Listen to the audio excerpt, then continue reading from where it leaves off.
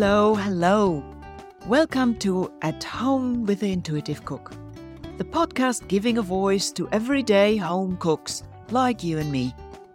Join me around the kitchen table as we chat about finding cooking ease and inspiration beyond rules and recipes and the noise of celebrity chef culture. It's not rocket science, it's just dinner.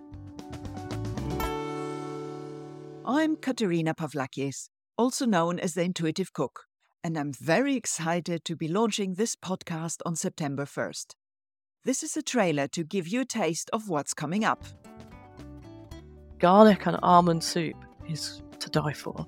So it's lots of garlic and milk and almonds and plenty of flavouring, plenty of salt and pepper, and it's just nice.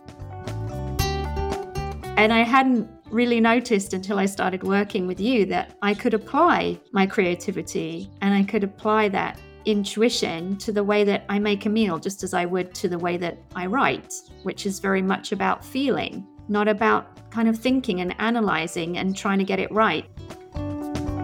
My mom would strike up conversations with people as she was developing this column for the newspaper. She would just hail people in the produce aisle and, hey, what do you think of this? Or do you have a recipe for that? Or have you ever tried baking that?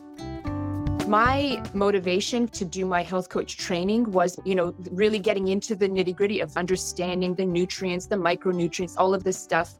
And at the end of the day, it doesn't really matter. You still need to cook it. I've done that training, but at the end of the day, now I have to kind of backtrack and just go back to what I always knew. I take the time now to do a lot of things that nourish me that I didn't in the past. When I was working crazy hours, I have rhythms, like natural rhythms, and eating's one of them. And actually now I'm beginning to see the mindfulness in preparing food as well. And actually, there's some things where I don't know how many herbs and spices I've put in, and you kind of think, this can't possibly work with all this, but somehow it does. Yes, somehow it does. Isn't that amazing? These were just some glimpses into the kitchen table conversations we have coming up in the next few weeks. And maybe you've guessed it. There is a cook in all of us, coming alive through sharing the food memories and kitchen stories we all have.